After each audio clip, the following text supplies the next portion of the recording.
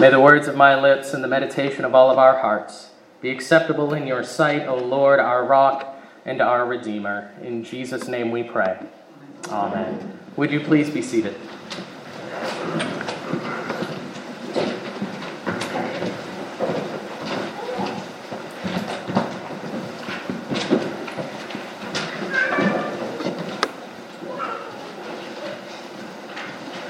Through 2 chapters of Lamentations, we have seen a society in mourning, a people struggling to understand what has happened to them and how they could possibly move forward.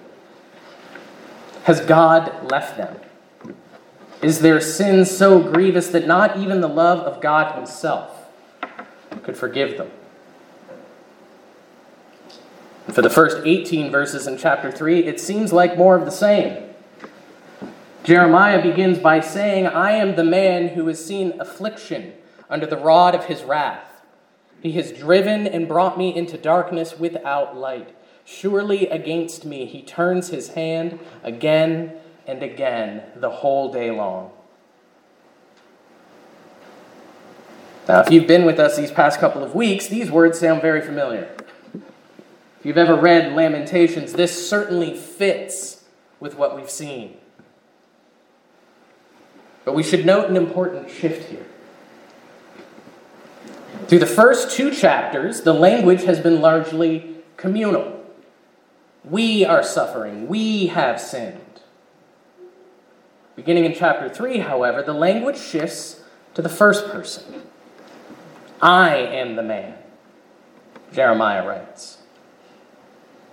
This time of suffering, like any time of suffering, has both a communal and an individual component.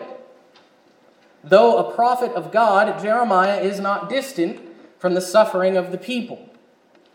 He experiences it intensely. And he stands now as a representative of the people. His individual experience of suffering gives voice to the collective suffering of Judah. If there is any distance at all here, it is the distance that Jeremiah feels from God. So strained is the relationship between our father and the prophet that he can't even write the name of God. He can't even say his title. All he can say is he. It's a dark place to be in. To be separated from God so much that you can't even call him God or Father. The words can't even come out of your mouth.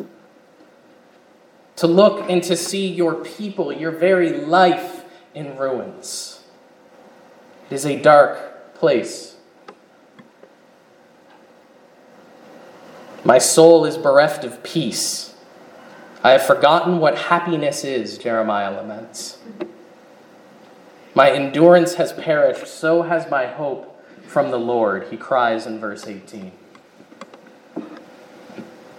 He seems completely and utterly without hope. And yet at that moment, a shift occurs.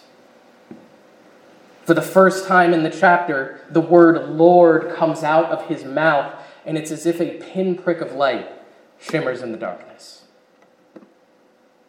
With the simple utterance of the name of God, hope reappears even for the most hopeless. And that ultimately is the message of chapter 3. That no matter how dark, no matter how bleak things appear, both collectively and individually, the faithfulness of our Father is never ending, and so hope never fades. What wonderful words for our world to hear in our day. Ours is a world of strain, of plague and war, of strife, of economic fear, of government indecision, of fractured relationships. In a word, it is hopeless. And yet, at the mere mention of the name of the Lord, at the name of Jesus, light appears in the darkness, and the darkness cannot overcome it. You who feel distant from God today, you who are consumed with worry, you who believe yourself too far from our Father to ever have a path back to Him, you who feel hopeless at the name of Jesus, light flickers in the darkness. How do we get there? How do we get from hopelessness to seeing the light of God's faithfulness? Well, we're going to talk about three things this morning. And the first is being reflective. Or we could say being thoughtful and engaged. Now, to be clear, I'm not talking about when you're in the middle of your suffering or your mourning that you need to stop and ask, well, what am I learning from this moment? Right? We can imagine being that person with the oh-so-helpful friend who comes and asks us, now what is it that you've learned? And in my flesh, I would respond, well, I've learned that I want to throw something at you. We're not talking about that. We're not talking about the unhelpful, finger-wagging sort of thinking. But when many people are suffering, they do start to ask questions, don't they? Why is this happening? Why me? What have I done to deserve this? We ask inward-looking questions. It's what most of us do most of the time in our suffering. We turn inward in the hope to find a way out. While turning inward can give us some answers, the challenge is that none of them are hopeful. Look at verses 19 and 20. Jeremiah writes, "Remember my affliction and my wanderings, the wormwood and the gall. My soul continually remembers it and is bowed down within me." His mind is constantly on his sufferings.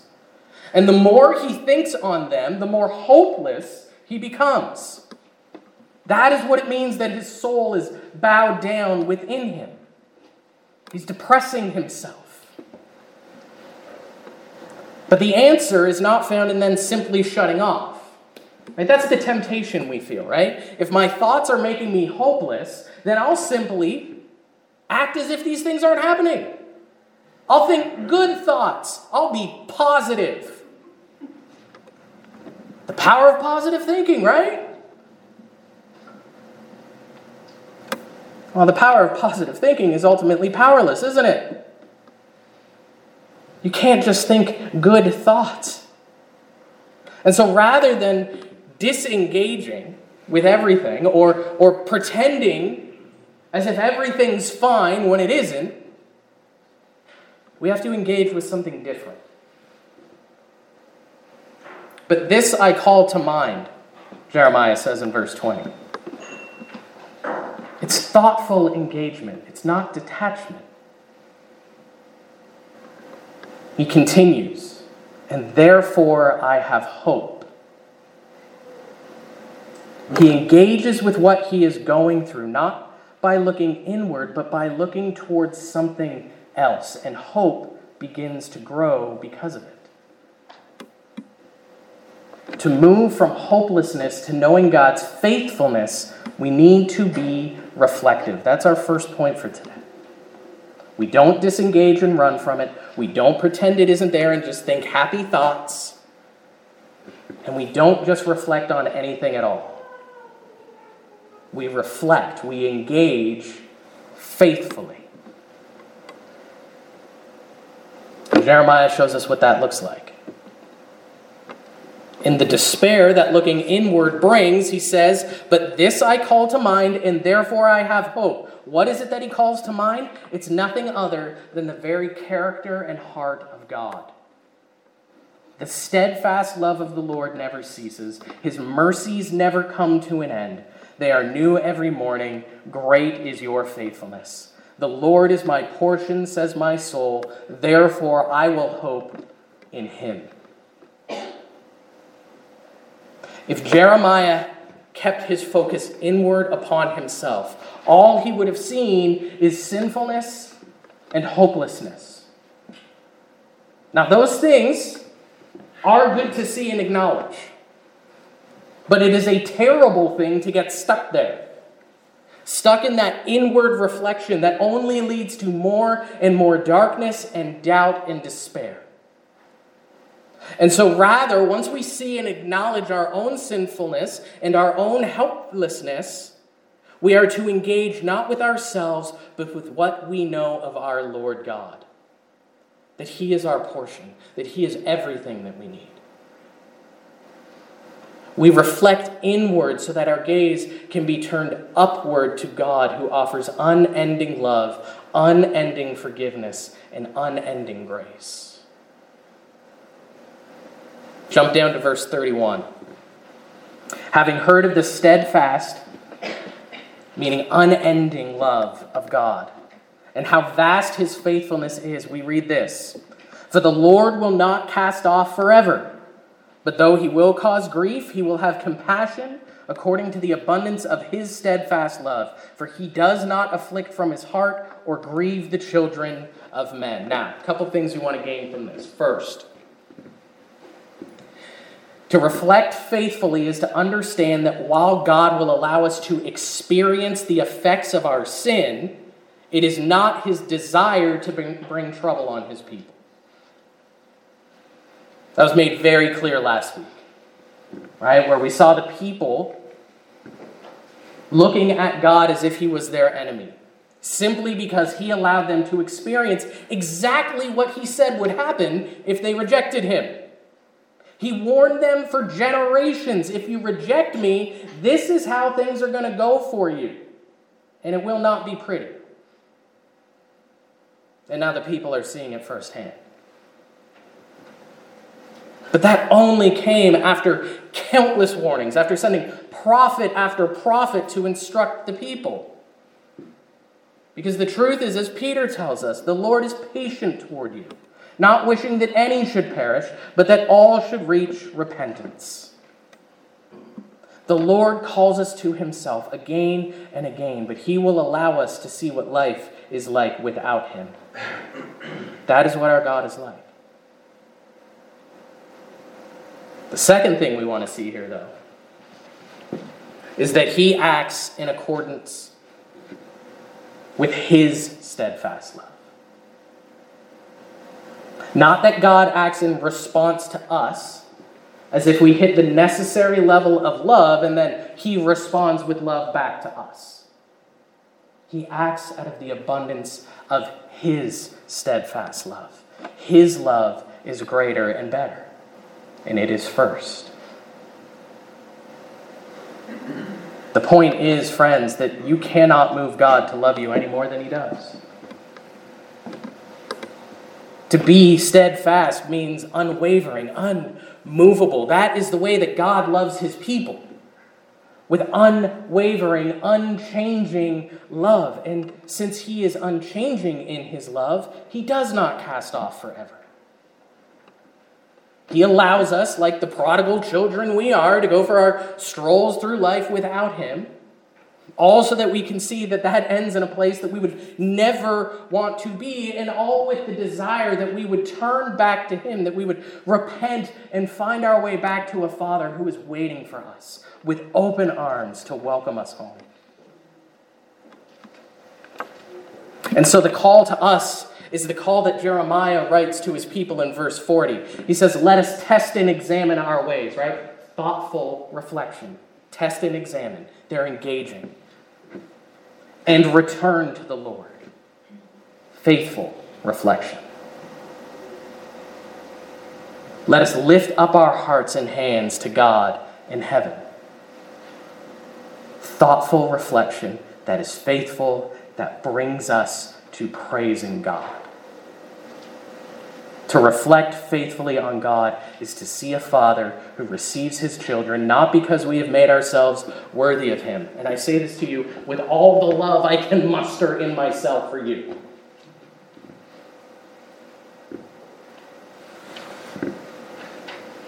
You will never make yourself worthy of God's love. You will never elevate yourself to the level of Jesus. But you never have to. That is not what He asks of you. For the Lord does not cast off forever, but freely receives his children back to him out of the abundance of his steadfast love. Reflecting faithfully on our condition in the heart of our Father brings out one shining, glorious word. And that word is grace. As one commentator pointed out, Jeremiah bursts out singing, "Great is your faithfulness," because he is overwhelmed by the never-ending grace that our Father has for us, by how inexhaustible the Father's love is for us. What did we sing a moment ago? What did we read just before that? His mercy is new each morning. His mercy is new each morning. The morning that you lost a loved one. The morning that you found yourself without a job and hungry. The morning where you weren't sure what the next step was. The morning where you didn't feel like getting out of bed because what's the point? Each and every morning, even those mornings, his steadfast love is there to greet you without wavering, without ending. His grace is there for you, even you who believe that you are unable to receive it. It is there for you who believe that your sin is too much, that you have far too much sin in your past, that you could ever be forgiven. Friends, who was it that Jeremiah was writing to? We've talked about it this whole time, right? This is a people that had a list of sins so long we'd never hit the end of it. And yet he writes, the Lord will not cast off forever. He will have compassion according to the abundance of his steadfast love. Though we are faithless, he is faithful. Reflecting faithfully is to be overwhelmed by the life-changing grace of God. Turn from your sin then and receive his grace. Last thing for this morning. One more thing. My one more things usually end up being two or three more, but I'll do my best. Reflecting faithfully brings hope and peace. Verse 55.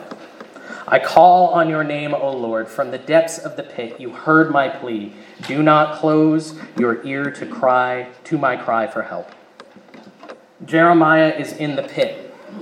He is as low as you can possibly get. Hear that, you who believe yourselves unforgivable or unlovable. You who have no hope left. You who are in the pit. Jeremiah was in the pit. And he cried out to God. And God heard him. The Lord hears those who call upon him. And what does the Lord say in response to their cry for help? Jeremiah recalls, you came near when I called on you. You said, do not fear. Would that our world would hear those words. Do not fear. Fear is rampant in this world, isn't it? It's all over our culture, isn't it? Whether it be the fear of war or the fear of COVID, the fear of economic ruin, even the fear of government, fear is everywhere. And fear is not of the Lord. Perfect love casts out fear, Scripture tells us. And it is perfect love with which we have been loved. The love of Christ for you is perfect. And so if you are in him, you need not fear. The Lord hears your plea. He hears your cry. It may seem like he doesn't because sometimes we need to wait upon him.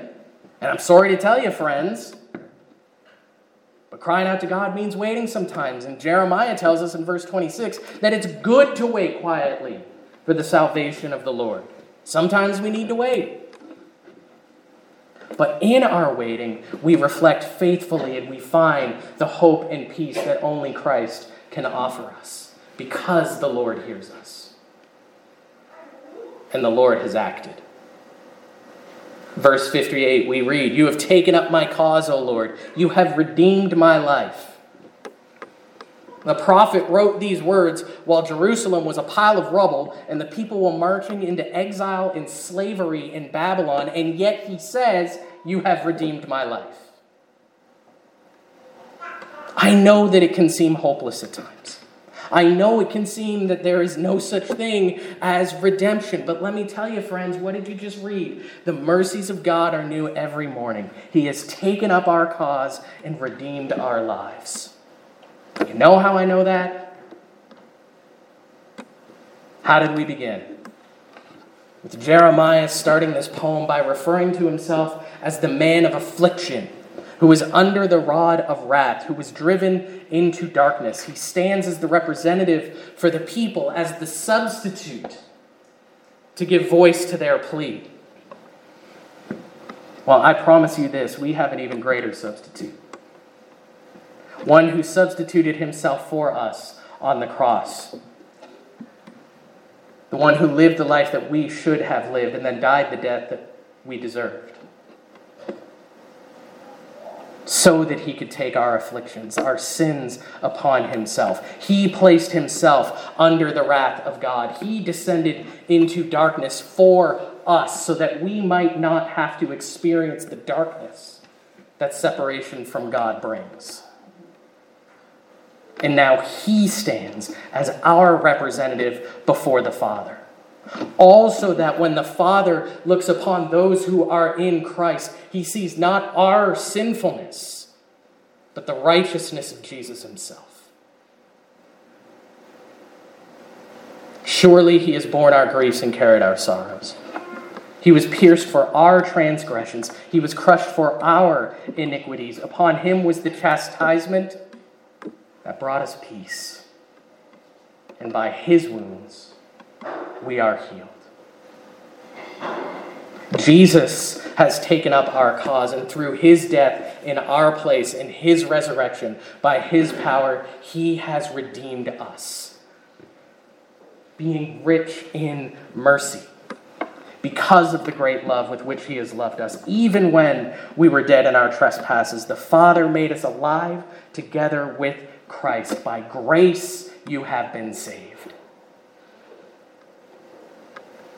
The truth is, as the old father of the church wrote, St. Cyril, your accumulated offenses do not surpass the multitude of God's mercies. Your wounds do not surpass the great physician's skill. Reflecting upon our own helplessness reveals the truth that we cannot save ourselves, and so we look to the Lord. In faithfulness, we see his unending grace and love, and then through submitting to Christ, we are given hope and peace, all according to his steadfast love. His grace is there for us. It is sufficient for us. Believe then the words that you just sang yourselves. All I have needed, thy hand hath provided. Great is thy faithfulness, Lord, unto me. In the name of the Father, and of the Son, and of the Holy Spirit. Amen.